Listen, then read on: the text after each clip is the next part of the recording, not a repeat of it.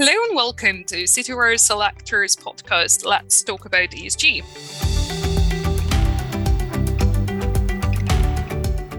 I'm Margarita Kirakosian, and joining me today is Ian Povey-Hall, Head of Sustainable Finance and Impact Investing at Acre. Ian, thank you for joining us today.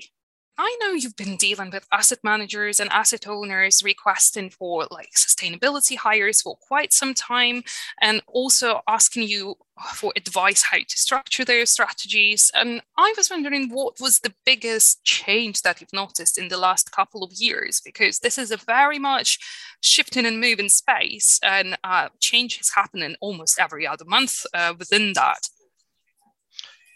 Well, I think from sort of 3 to 4 years ago, we started to see a real uptick in terms of the requirement of this and the more material focus of our investment clients, driven from regulatory requirements, really client demands, and also market risk opportunities that moved it from a function where it was more of a nice to have on request from certain types of clients, be they more philanthropic or charity based, to actually being something that's much more fundamentally hardwired into the commercial strategy of asset managers, and therefore needing significantly different resources and operational structures to be able to capitalize on that.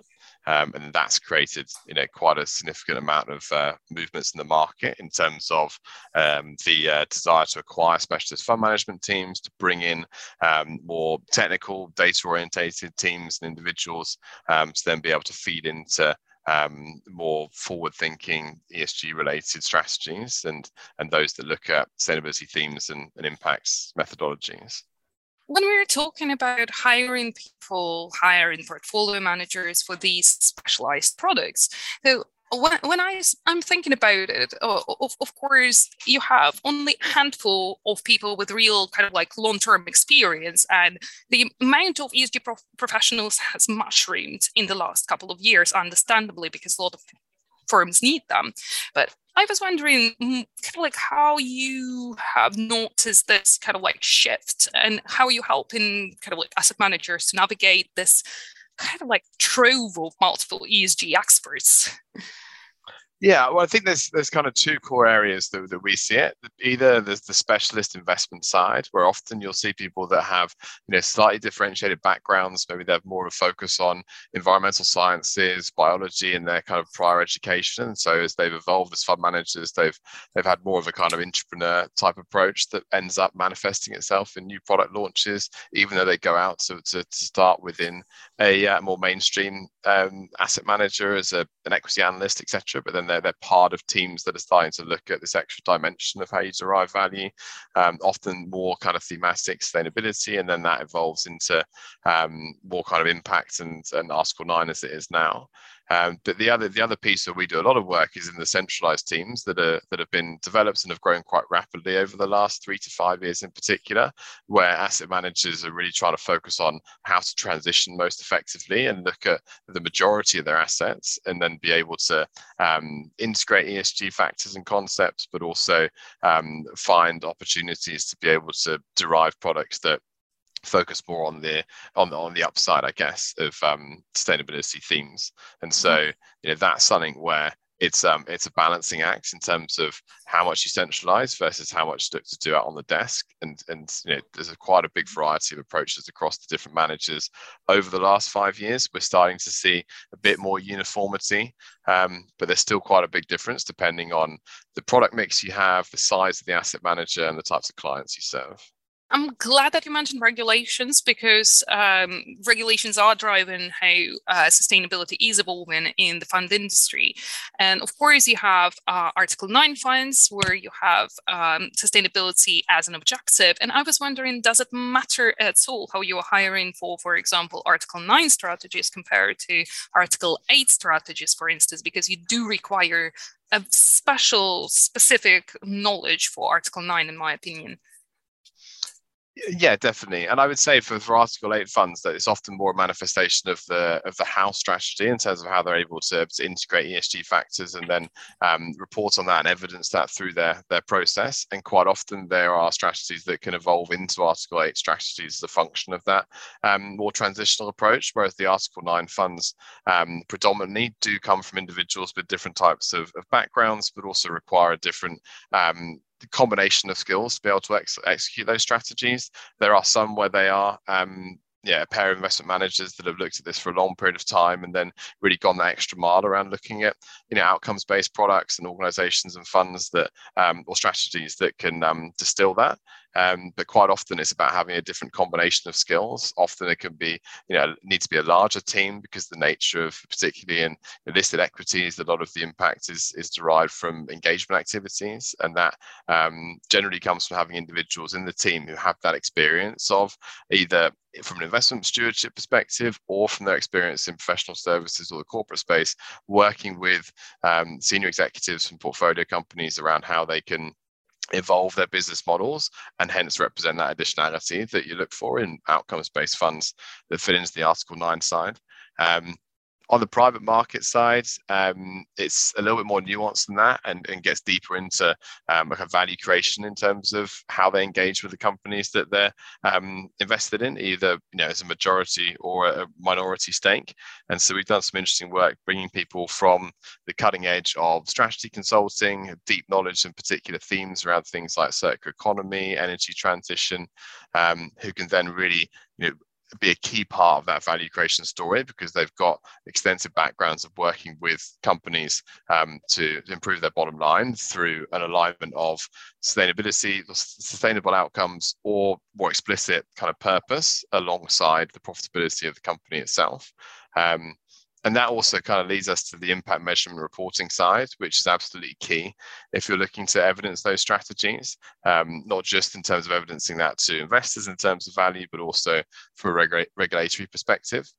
And so we've seen a big increase in that requirement, and often that's pulling people from more of the family office, non-profit sector, and then moving into more commercial asset managers as they look to be able to execute these types of Article 9 strategies. And we've seen a big increase in the consulting and kind of data analytics market around the whole data, but also frameworks, external verification, and a number of strategies that we've worked with that categorize themselves as Article 9 often want to have a capacity to be able to say they're not marking their own homework, as it were.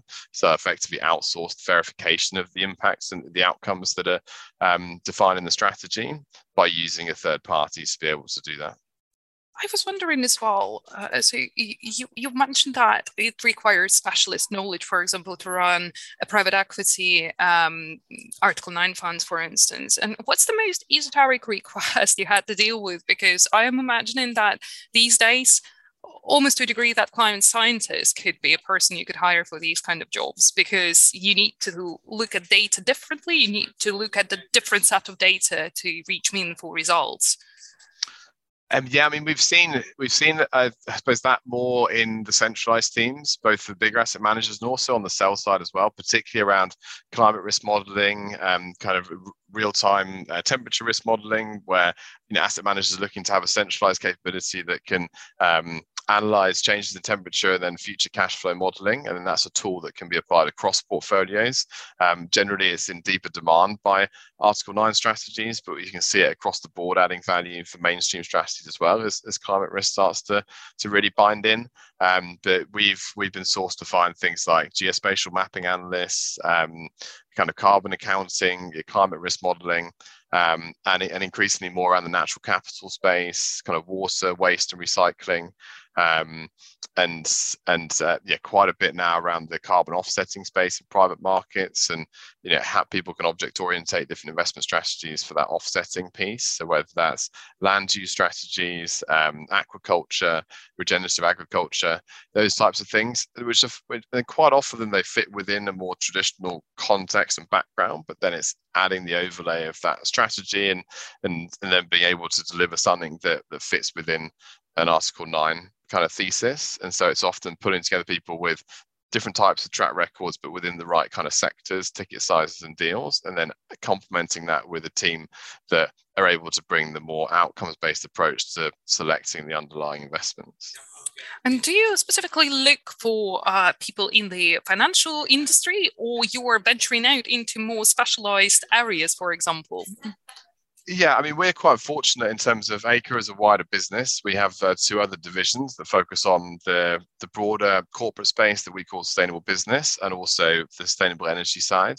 And so we kind of are able to pick across the piece. And actually, a couple of the most interesting teams we're working with at the moment are coming out of the corporate venturing space, where they've been able to do some really innovative stuff off the balance sheets of some of the world's largest companies, and now want to be able to spin out and operate that entirely on a fund basis, as opposed to doing maybe half their time doing investment work or deals, and the other half doing more corporate finance types activities. And there's some really interesting capacity there that we've been able to look at through the networks we have across the corporate sustainability space and academia as well. That's an area where you can bring in some interesting people for quite specific technical roles, but in reality, it's fairly uncommon to bring people in, in the investment side who don't have that prior track record and experience. Although a trend we're seeing a little bit more of is for the larger strategies that are looking to kind of move more towards the progressive end of Article 8 or 8 plus, as some people have started to refer to it as, having someone on the desk that has more of a kind of sustainability and impact aligned background that can give a bit more of the special ingredients in terms of how they analyze, engage with companies, then how they communicate that to their investor base, is something we're seeing a bit more of, particularly for those larger strategies where ultimately they've got the economics to support it as well. You've mentioned Article 8 plus, which is, to my knowledge, is not like a set category, but it does come up a little bit in conversations with asset managers, for example.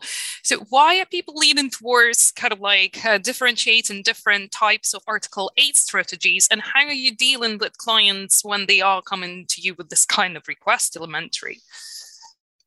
Yeah, I mean, it's definitely not a separate category. I think it's something that comes up in marketing speak, and I think it was partly driven by the breadth of strategies that are currently sat within Article 8.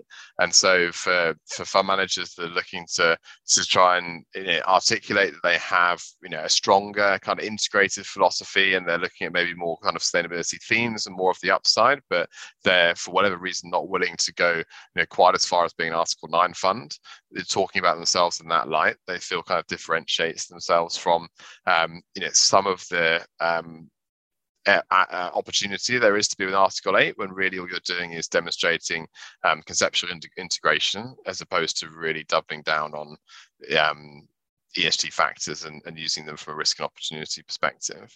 And so that's kind of something we've heard more and more of maybe in the last 6 months. Clients don't really come to us specifically talking about kind of 8 and 8 plus. That's more something we hear in the market in terms of how managers are looking to try and raise capital.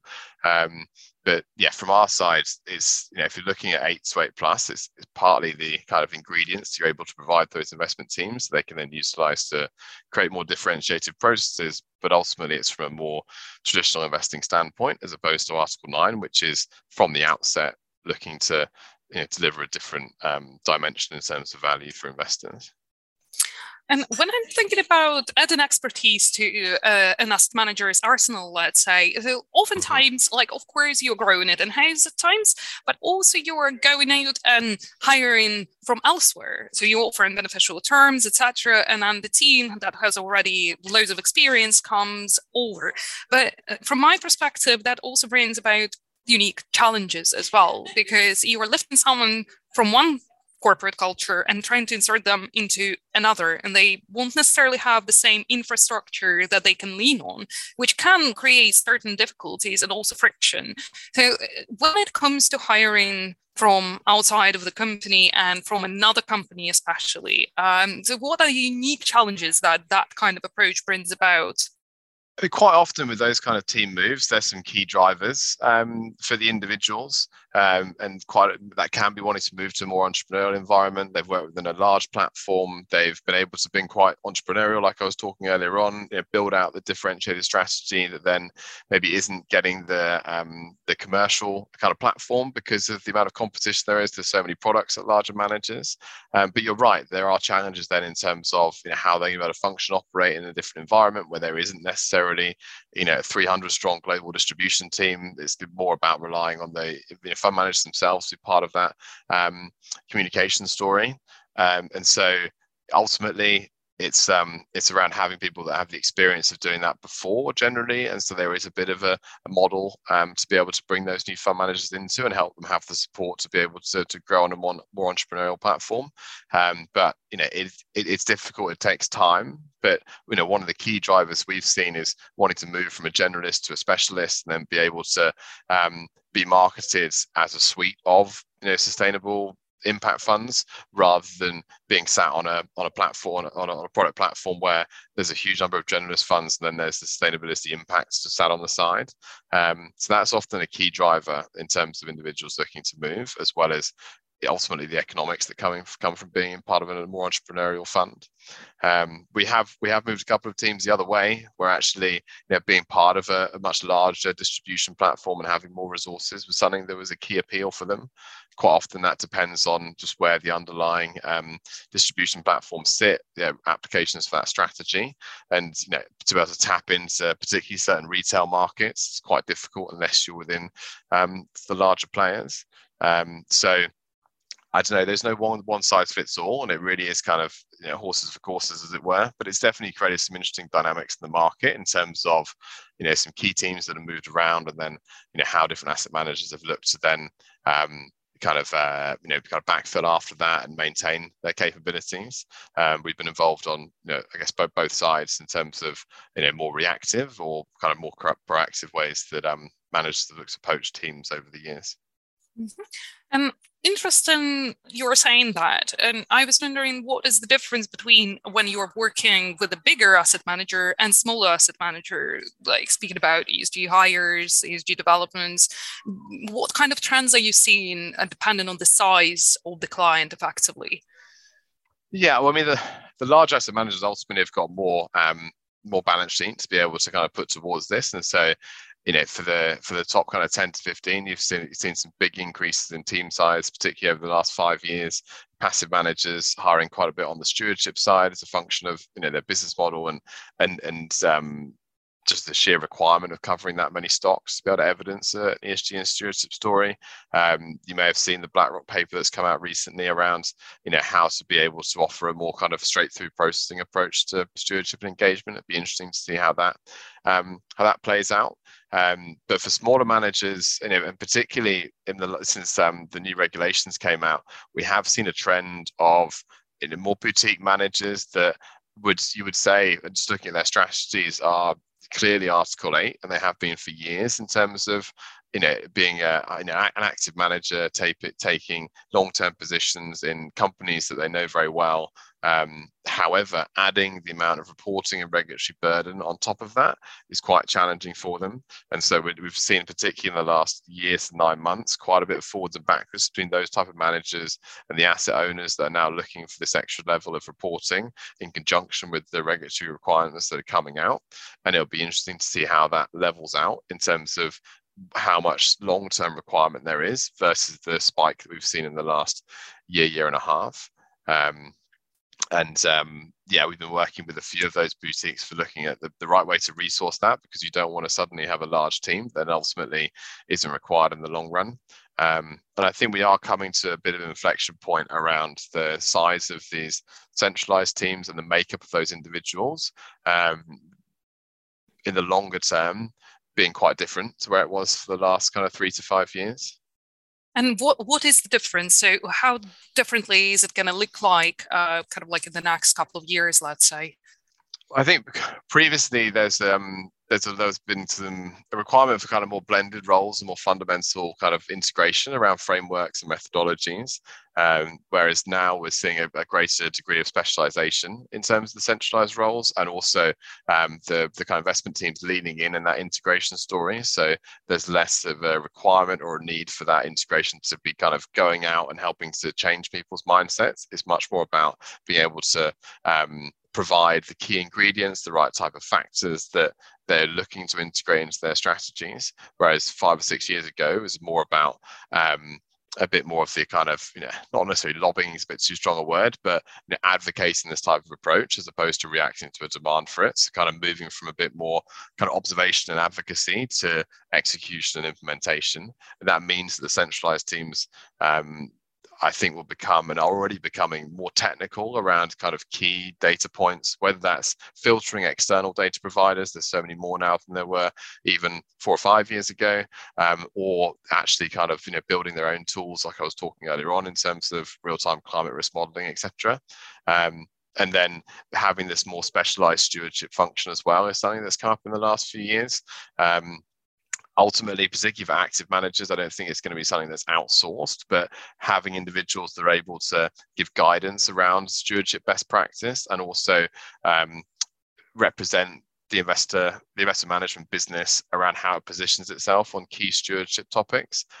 That's where you can really see the benefit of a good stewardship team. You saw, I think it was Schroders and Sainsbury's today. That was quite a nuanced position to take, and without having individuals in the business that really understand how stewardship can work effectively, that's going to be quite challenging. So I think it's a combination, really. I mean, the other piece that we're now starting to see as well is more of a corporate sustainability piece required in asset managers. And so you've almost got kind of the 3 elements to it of how it's being done on the desk and specialist products, the centralized teams that are supporting that from a kind of CIO perspective, and then an additional element that's looking at it from more of a group and board level around what does sustainability mean to us as an organization, and how do we need to represent that externally, comply to regulations, but also use it as a differentiator in terms of the growth strategy of the asset manager itself.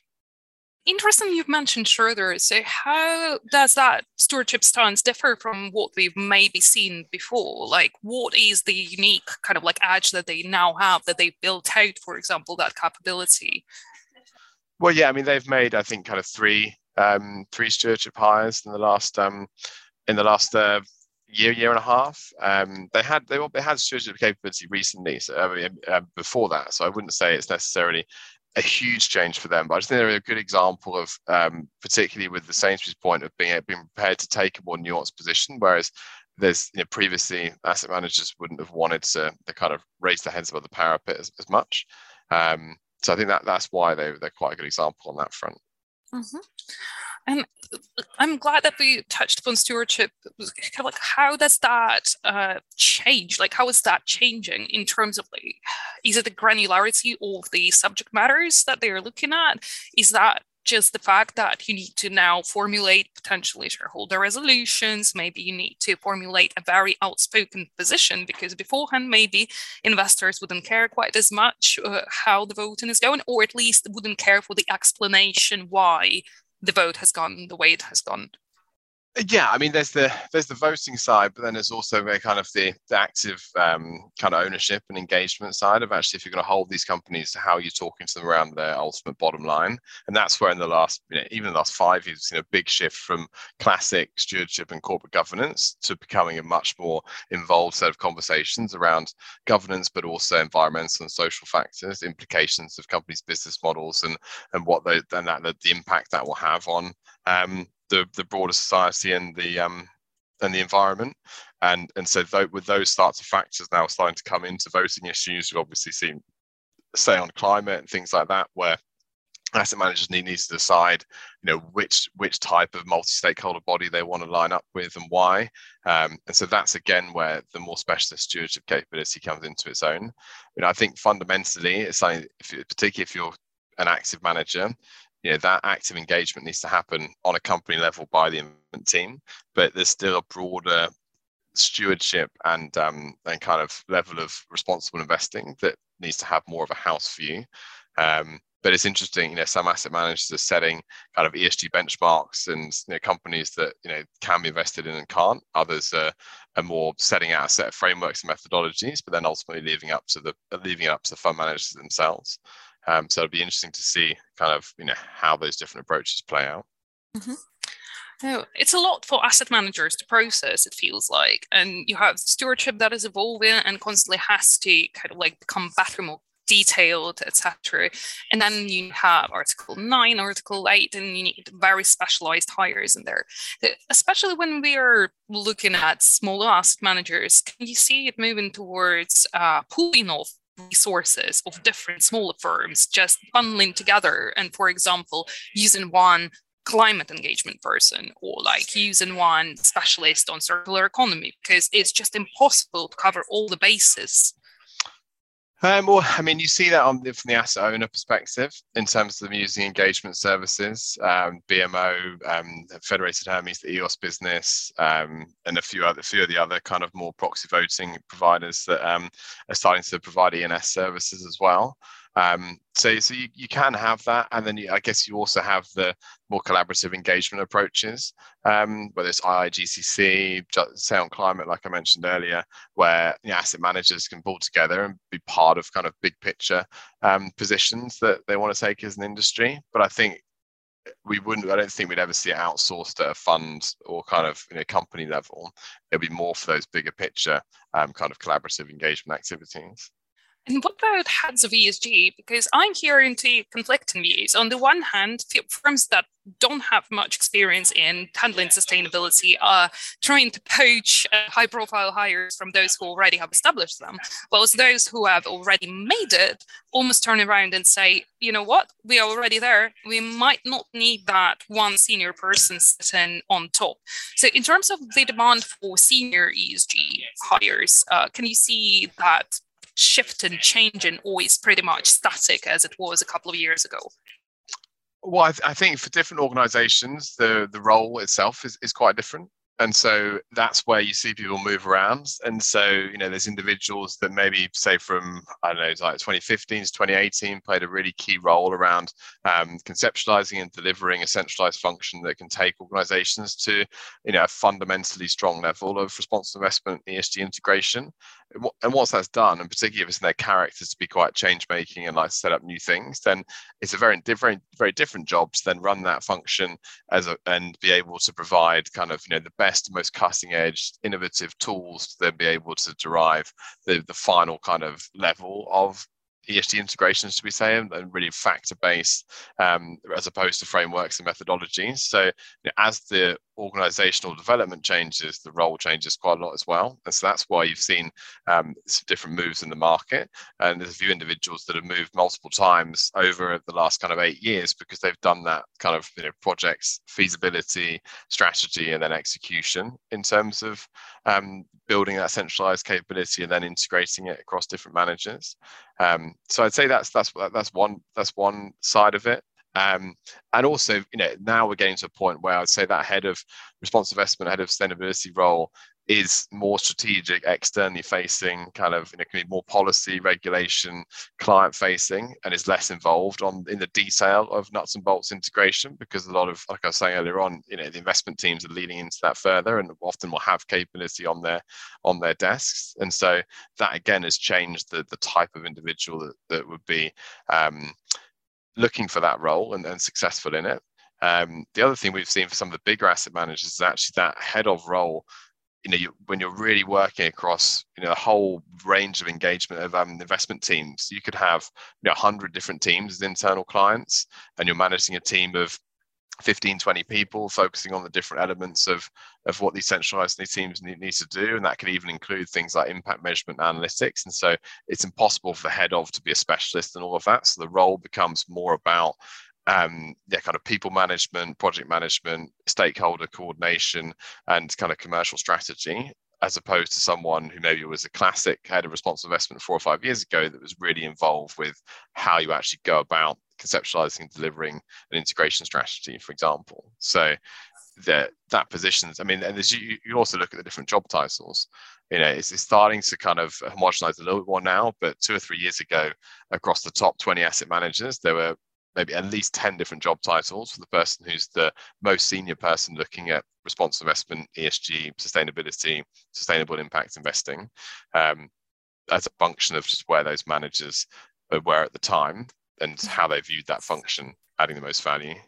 So you would say as well that these days it's not necessarily straight away a red flag if head of ESG used to be, for example, most recently head of marketing or head of communication, because we are starting to see many more people who are being appointed to ESG heads coming from that kind of background, which I haven't quite seen before as much in the past. Well, I haven't seen as many. I mean, I haven't seen as many of those myself, but I mean, it depends what type of organizations you look at. But I would say that if for a manager where they're really focused on the kind of fundamentally integrating kind of ESG factors, sustainability into their investment processes, and also looking at specialist products, you need someone that comes from a deep understanding of the investment side and how those products work. And this is quite challenging if you're bringing people from more of a kind of purely comms and marketing type background. That said, one of the big kind of increasing requirements we're seeing is the need to have people within the organization who are able to really distill the differences in products and strategies and how they operate and communicate that effectively with clients. And so kind of sustainable investment strategists, like portfolio specialists, that type of remit is definitely one that I think we'll see an increasing demand for over time, because there's been a big rush. I'm sure you've seen a lot of it in terms of marketing and documentation, etc. But often that kind of starts off RFP processes, but then the closer the clients get to actually talking to the investment teams, the actual further away they get from what they thought they were trying to buy in terms of investment products. And so getting that communication clear from the outset is something that type of specialist skill set will be useful for. But I'd say in the head of roles, if they're particularly sat within the CIO function, they do need to have a kind of a more fundamental technical skill set around investment products and strategies. And I was wondering, because obviously you have a lot of clients coming to you and asking for very specific things, but if you were to have, for example, a no-go list in a way that you wish you wouldn't be asked these questions or wouldn't be dealing with these specific requests that you think don't quite make sense, don't add up, what would you mention in this case? Like, what are the bugbears of yours, let's say, where you're like, come on, this is not going to work. I wish I had that line somewhere on the website saying, like, please don't bring these kind of requests over. I think it's where, it's kind of, whether well-meaning or not, where it's just more about gaming the regulation than actually kind of doing what it's trying to drive in terms of outcomes. And so looking at how you can you kind of bring in individuals that understand where the regulation's going, can maybe even lobby, advocate around that, but then also help to just support kind of little nudges, repackaging that means that technically it does comply, but in reality that's not the fundamental driver of that investment strategy. And so we've seen it a few times with particularly larger managers where they want to bring someone on board who knows about impact measurement and methodologies to look across their whole portfolio and be able to find some investments that you can then put into an impact fund. But in reality, they're investments they're already going to do anyway. They're just repackaging it a different way for kind of commercial objectives, which is completely against the point of the principles of impact and additionality. Ian, thank you so much for joining us today. Thank you.